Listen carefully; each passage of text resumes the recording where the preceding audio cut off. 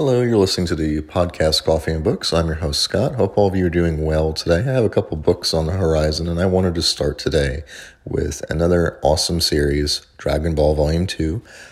If you haven't listened to Volume 1, you'll want to definitely check that out first. So my name is Scott. If you're new here, I like to read different types of books, everything from manga to graphic novels to literature. I'm currently reading a horror novel, Carrie by Stephen King. So I like to read a little bit of everything, and you'll see that on this podcast. And I like to talk about different themes in my books, and most importantly, why I like them. Dragon Ball is no different. It is an awesome manga series as well as anime. It's been around for a long time, about over 30 years. It's been here since the 80s. Dragon Ball is the introduction to our hero Goku, and like I said, if you haven't checked it out, you'll want to start with Volume 1. This is Volume 2. It's about a 40-book series before it goes into the next stage, which is Dragon Ball Z. Okay, so without further ado, let's get started with Dragon Ball Volume 2. Okay, so Dragon Ball Volume 2 we start off where we left off last, which is in Chapter 12. There was this character known as the Ox King, which while the other heroes, Bulma, Goku, and the others are looking for the Dragon Ball, they run into this person, the Ox King, and at his home, which is on top of a mountain that is on fire. So Goku and the Ox King sort of know each other. The Ox King recognizes Goku as Gohan's grandson. The Ox King explains that he had sent his daughter, Chi-Chi, looking for his old master, Master Roshi, which Goku happens to know. Yamcha happened to have met Chi-Chi on the road earlier and had knocked her out after they had attacked each other. Yamcha recognizes that he would be a dead man if the Ox King knew this. So he races back to go to her as Goku is also looking for her. Yamcha happens to find her first. He tells her he's in love with her and he had accidentally attacked her, which makes Chi-Chi blush. Yamcha sees Goku coming, so he quickly hides. Then that's when Goku introduces himself, and he says he needs her help. He knows her name, which convinces Chi-Chi that, this is another person that she should trust. She goes with him on this cloud that he uses to ride around. She is also pure of heart, so she can do that. She grabs Goku's tail while getting on the cloud, which makes him go weak. And then Yamcha happens to see this, and then he thinks that he can use this to his advantage. So in a scene that is sort of embarrassing to explain, Goku basically wants to know if Chi-Chi is a woman or not. He finds out she is, and of course she's embarrassed and blushed and thinks that, he wants to marry her one day. So she hopes that he would be her husband. Again, this is our first introduction to these characters, so keep that in mind for further on down the road. Okay, so next we go to where, they actually reached the Kame house or the Turtle house. And that was all Chapter 12. In Chapter 13, Chi-Chi is not sure if this is the legendary Master Roshi or not, so she tests him with her blade. So she has a bladed helmet, she takes it off and she throws it at him, and she ends up hitting him on the head. And so, as embarrassing as this is, Master Roshi takes out his driver's license and shows her that he actually is the Master Roshi. Goku asks for the Bancho son, a giant fan that could help put out the fire, which the Ox King requested. Master Roshi only agrees to help if he can touch Bulma's breasts, the dirty old pervert. Master Roshi goes looking for the fan, but he can't find it. He thinks he accidentally threw it away after he had spilled oolong on it. So he decides to personally put out the fire. So he decides to go with, since Master Roshi is not pure of heart because he is a pervert, he has to take a ride on a turtle that can take him that far. Everyone then arrives back at the mountain. In Chapter 14, Master Roshi tells Bulma of what him and Goku had agreed to, and she is not pleased. She only agrees to do this after the fire is put out. Master Roshi then begins a strange form of meditation. He then builds incredible strength, and you see this in his muscles and form very detailed artwork. And he uses the strength to unleash the Kamehameha wave, a giant blast which destroys the mountain. So we see this, we see the home and the Dragon Ball, everything is blasted away. And then, of course, in Chapter 15, we see him go back down to a normal human again. Goku then tells Master Roshi he wants to learn this move. Master Roshi then says that it will take him 50 years of training to even come close to this. But then Goku surprises everyone when he attempts to do it and has a baby Kamehameha wave, and it accidentally destroys their car for traveling purposes. The Ox King then explains that this is Gohan's grandson and that he has been trained very well so far. Bulma then finds that, using her Dragon Ball radar, she finds the Dragon Ball in the wreckage. The Ox King will use a Hoi Poi capsule to give them a car so that way they can continue driving. Bulma used her torture on Oolong, forcing him to change into a replica of her. So this is a scene in which she did not want to go through with the Master Roshi agreement. So she convinces Oolong the pig to change into a version of herself because he is a shapeshifter. And she does this by using a torture technique on Oolong where if she says the right word, Oolong gets sick. So she makes sure that Oolong participates in this. Oolong then decides that she is going to be as perverted as possible when dealing with Master Roshi as revenge. Bulma is upset as this means that she is losing her standing and reputation. So quite an unusual comedic scene there. Chi-Chi then tells Goku one day he should ask the Ox King for the hand in marriage. We see Master Roshi's nose is bloody. And then the team leaves to look for the last Dragon Ball. In Chapter 16, after driving to a new village, everyone seems afraid of them, especially Bulma. Bulma is still wearing a bunny outfit as she did not have any clothes after she lost her outfits and cars and vehicles that were in her Hoi Poi capsules. While they stop for supplies, a gang appears in town wearing the same rabbit hats. That is why everyone has been so afraid of them. The rabbit gang then tries to kidnap Bulma. Goku then fights them and wins easily.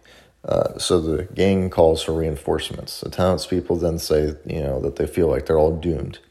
In Chapter 17, the leader of the gang, the Carrot Master, appears. He's actually a giant rabbit that can turn people into carrots using magical powers. He does this to Bulma after she touches him.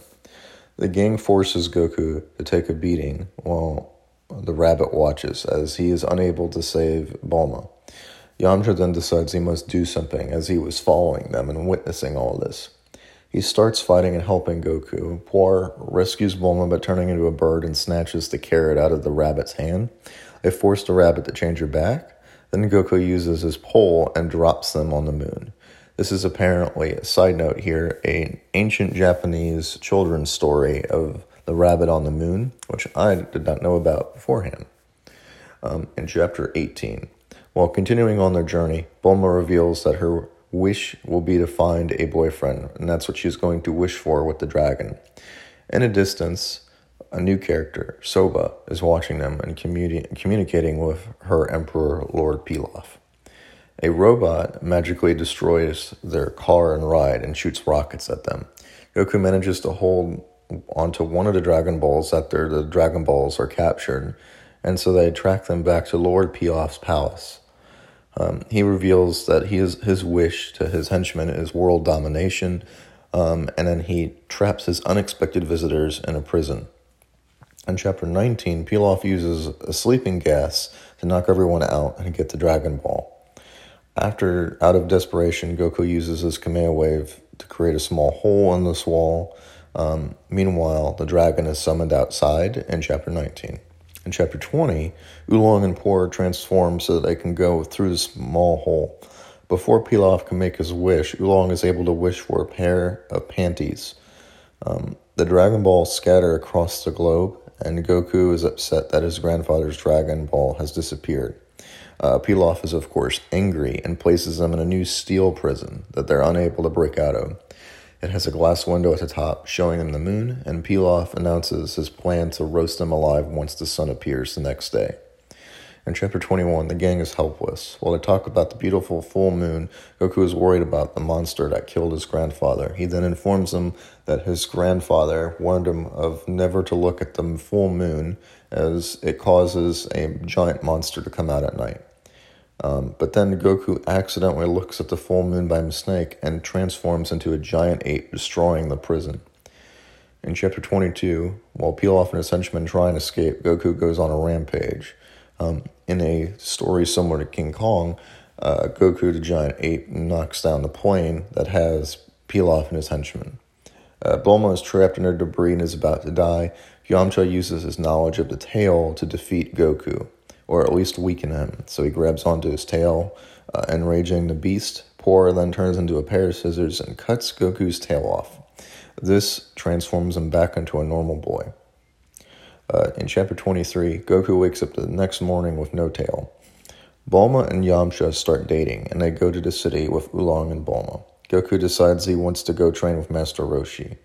Bulma then gives him the Dragon Radar and explains that the Dragon Balls will be solid stone rocks for a year, but after a year is up, they can all meet each other again and go looking for the Dragon Balls. Goku then stops at home to gather his things. He then goes to Master Roshi.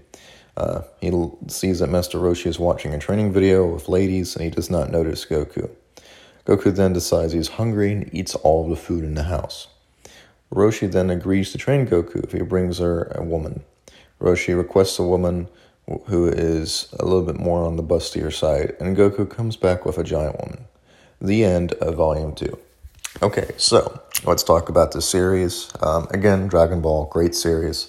One of my favorites, possibly one of my early childhood memories of anime and TV shows. So we see a couple different themes here.